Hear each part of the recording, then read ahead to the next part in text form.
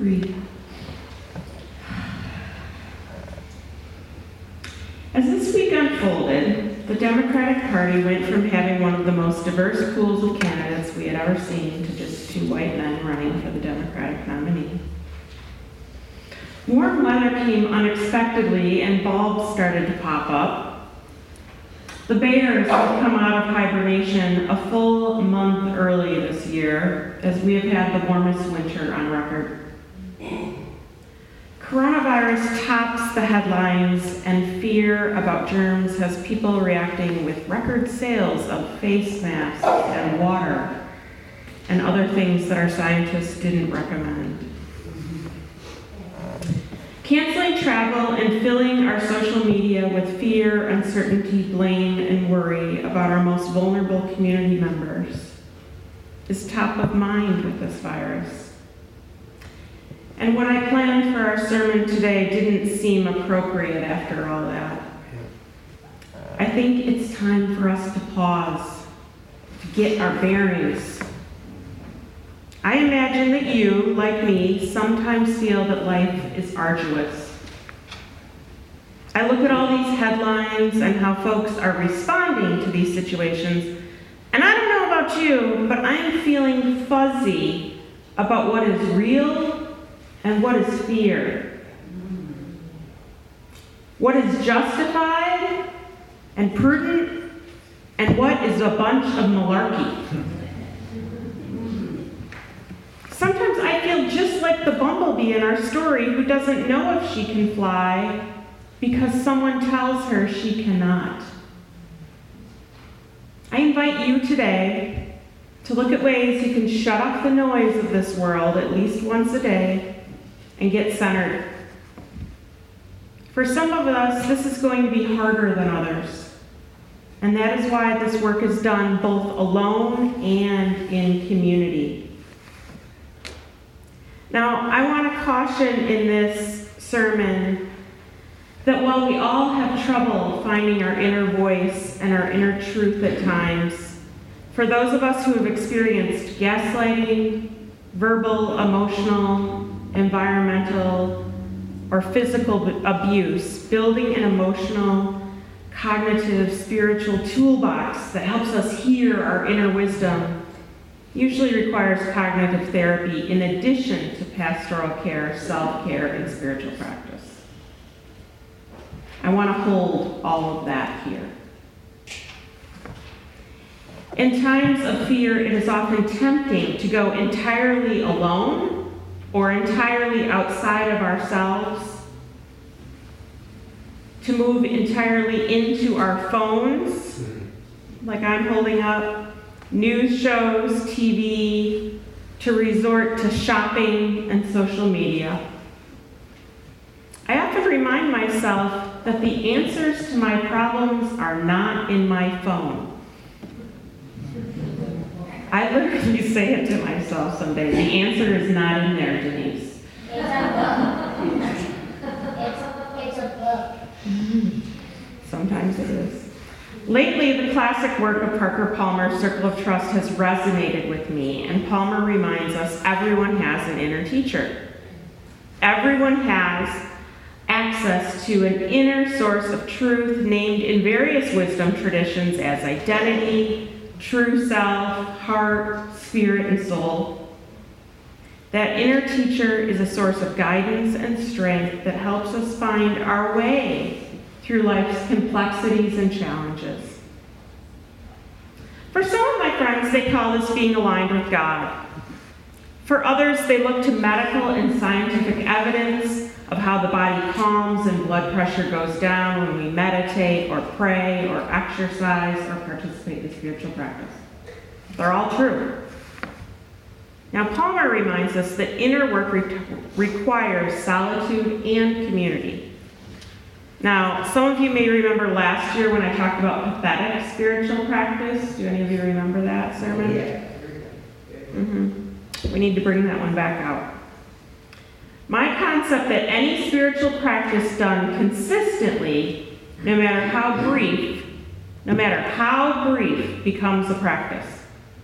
And that practice becomes a pattern you can rely on throughout the seasons of life.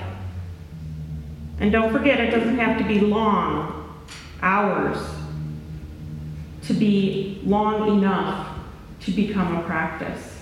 It doesn't have to be elaborate. Now, as you know, making art is one of my spiritual practices, and lately it's felt like too much to take on making my usual art, and instead I've been making small pieces inside boxes of Altoid mint boxes. Please save them for me. That small and very personal has felt like the right way to respond to a very loud world. Lots of change and uncertainty is going on in my own life, and I ask you, what's your tiny art and your pathetic spiritual practice? Inner work must be invitational, Palmer says. No one can force you to go work on yourself. While some of us were made to go to church as children, for most of us, we come here voluntarily because it feeds us. Church is our weekly immunization against the malarkey. Our lives move in cycles like the seasons. By using metaphors drawn from seasons to create a frame for our own inner life, we create hospitable space that allows people of diverse backgrounds and perspectives to engage in respectful dialogue. These metaphors represent cycles of life, such as birth and death, spring and winter, death and new life. Those things are shared by everyone in secular, pluralistic societies, regardless of philosophical, religious, or spiritual differences. So I'm going to encourage you to go to nature, go to the trees, look at the buds popping out, go look at them, examine them. There are lessons for us in these natural cycles that help us sort the wheat from the chaff. The ancient practice of winnowing grain is where we separate good messages from valuable ones. Nature is where we get away from the naysayers, like the bee was told, right? That she couldn't fly. Nature is where we get away from all of that. Some of us have to do or have people or news or leaders or family or friends that we interact with that are troublemakers. Sometimes our world gets so noisy, distinguishing between clouds in your mind and what helps you find clarity can be difficult. In Jesus' prophecy in Matthew chapter 25, the sheep, the compassionate ones, will sit on the right hand of God and find salvation. Or for us Unitarian Universalists, will create love beyond measure coursing through our veins. And then the goats, the hard-hearted, will be sent to damnation. Our universal side of our faith doesn't believe in damnation, so we all find our own hell right here. We also make our own heaven. We are in a season where the news makes it hard to separate the sheep from the goats. If you have people in your life that are toxic goats, please seek help. Please seek help. Come to a pastoral care associate and Reverend Eric and myself, and we will accompany you on your journey.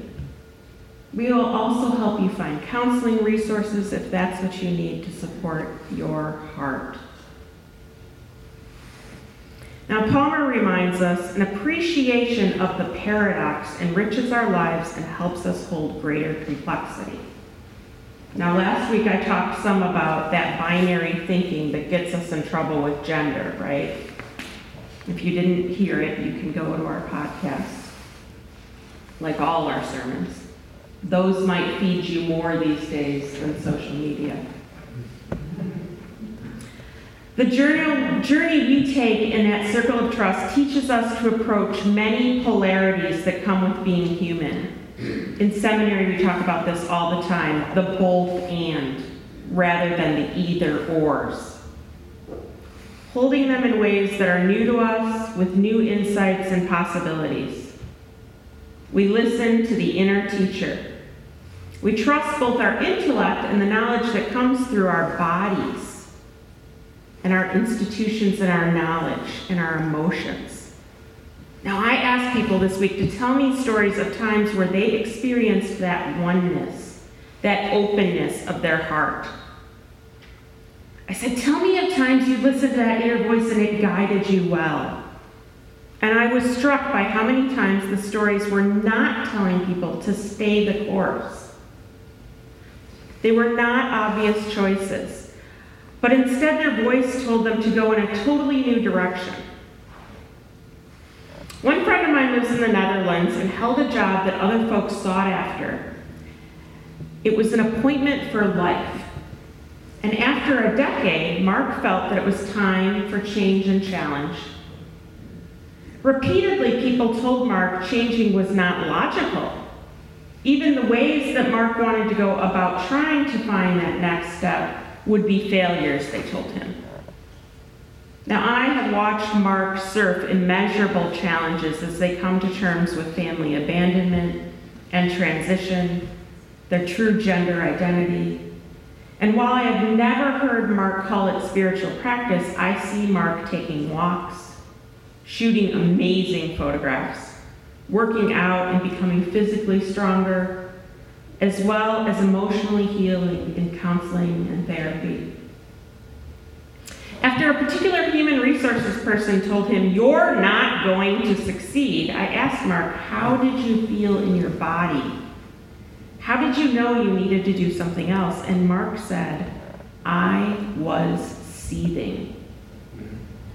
I was so pissed off," he said. It's the one thing to think that, and another thing to actually say it out loud to someone you're supposed to be helping. Seething was a feeling Mark could recognize. I suspect that all that work they do on their spirit and health helps them quiet the noise and listen. Mark tells me they are now working for a human rights organization with a wonderful job that's right up my alley, Denise. Another story of listening to that voice from within comes to us from a colleague of Eric and mine's, Reverend Jane Dwinwell, who reports that she gets a tingling in her gut that screams, "Yes!" when she is attuned to her inner wisdom. I've always moved through life following my gut instincts. It has pretty much been right on. I can't imagine not listening. The top example is falling in love with my husband of 35 years. A startling thing for a lesbian. Plus, he was living with someone else at the time. All my friends told me to get out while I could. It's been a great 35 years. And now I'm following my instinct, she tells me, knowing that it's time for him to live in a memory care facility. He has Alzheimer's, and I can no longer take proper care of him. That kind of inner wisdom comes when you quiet the noise, when you're able to be in a place of taking care of your whole self. To that end, I'm going to pause this sermon right now and ask you to make a little art with me, or at least to write a few things. I made these little books for you, if we could have some people come pass them out.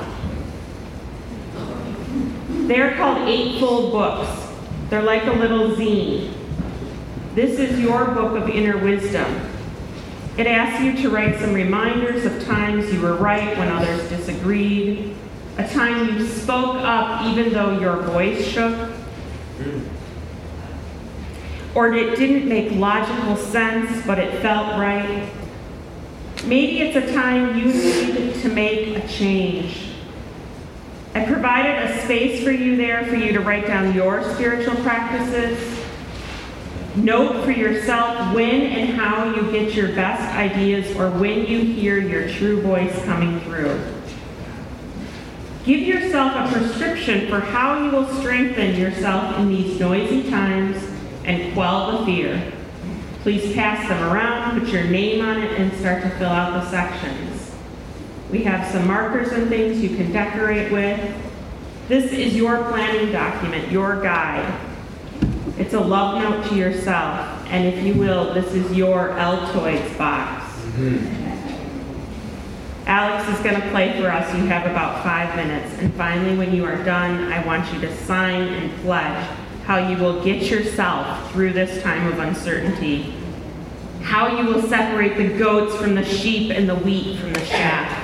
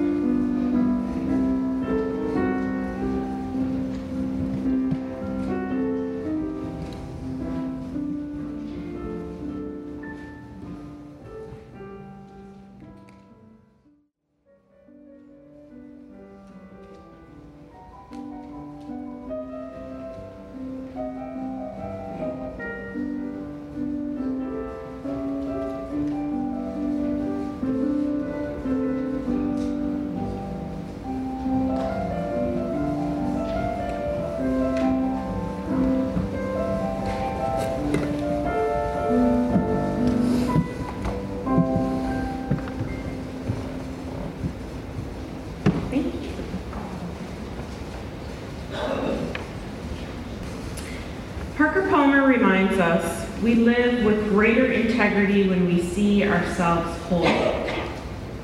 Integrity means integrating all that we are into our sense of self, embracing our shadows and limitations as well as our light and gifts. As we deepen the congruence between our inner and outer lives, we show up more fully in the key relationships and events of our lives, increasing our capacity to be authentic and courageous in life and work. Coming here, participating in your community, is all about how we do this work, how we live in greater integrity and wholeness. And finally, Palmer's Circle of Trust reminds us that the space under the iceberg, he calls it a hidden wholeness, saying whatever brokenness we experience in our lives and in the world is our hidden wholeness that can be found just beneath the surface. The capacity to stand and act with integrity in the tragic gap between what is and what could be or should be, resisting both the corrosive cynicism that comes from seeing only what is broken and irrelevant, from seeing what is not to what has been key to every life-giving moment. Give yourself life. Give yourself space. Pathetic spiritual practice can get you through this season of malarkey.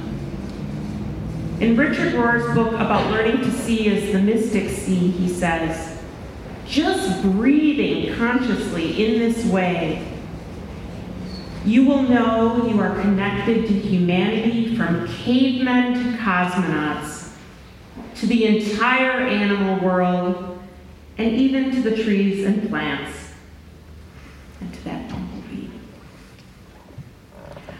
We are not told that atoms we breathe. We are now told that atoms we breathe are physically the same as the stardust from the original Big Bang. The same stardust. Oneness is no longer merely a vague mystical notion. It's a scientific fact. This connection to all of time, to nature, Rohr refers to as a oneness, a connectedness bringing peace of mind. It is a gentle reminder of our true cosmic identity. It happens when we quiet ourselves, when we engage with the world, when we give permission to ourselves to seethe, to go another way. This happens when we tend our sheep. Hold that Altoid box, that book of wisdom close to your heart, and remember, it is a love note to yourself. It is a reminder that you have all the answers you need. Attend to your heart. Trust your spirit.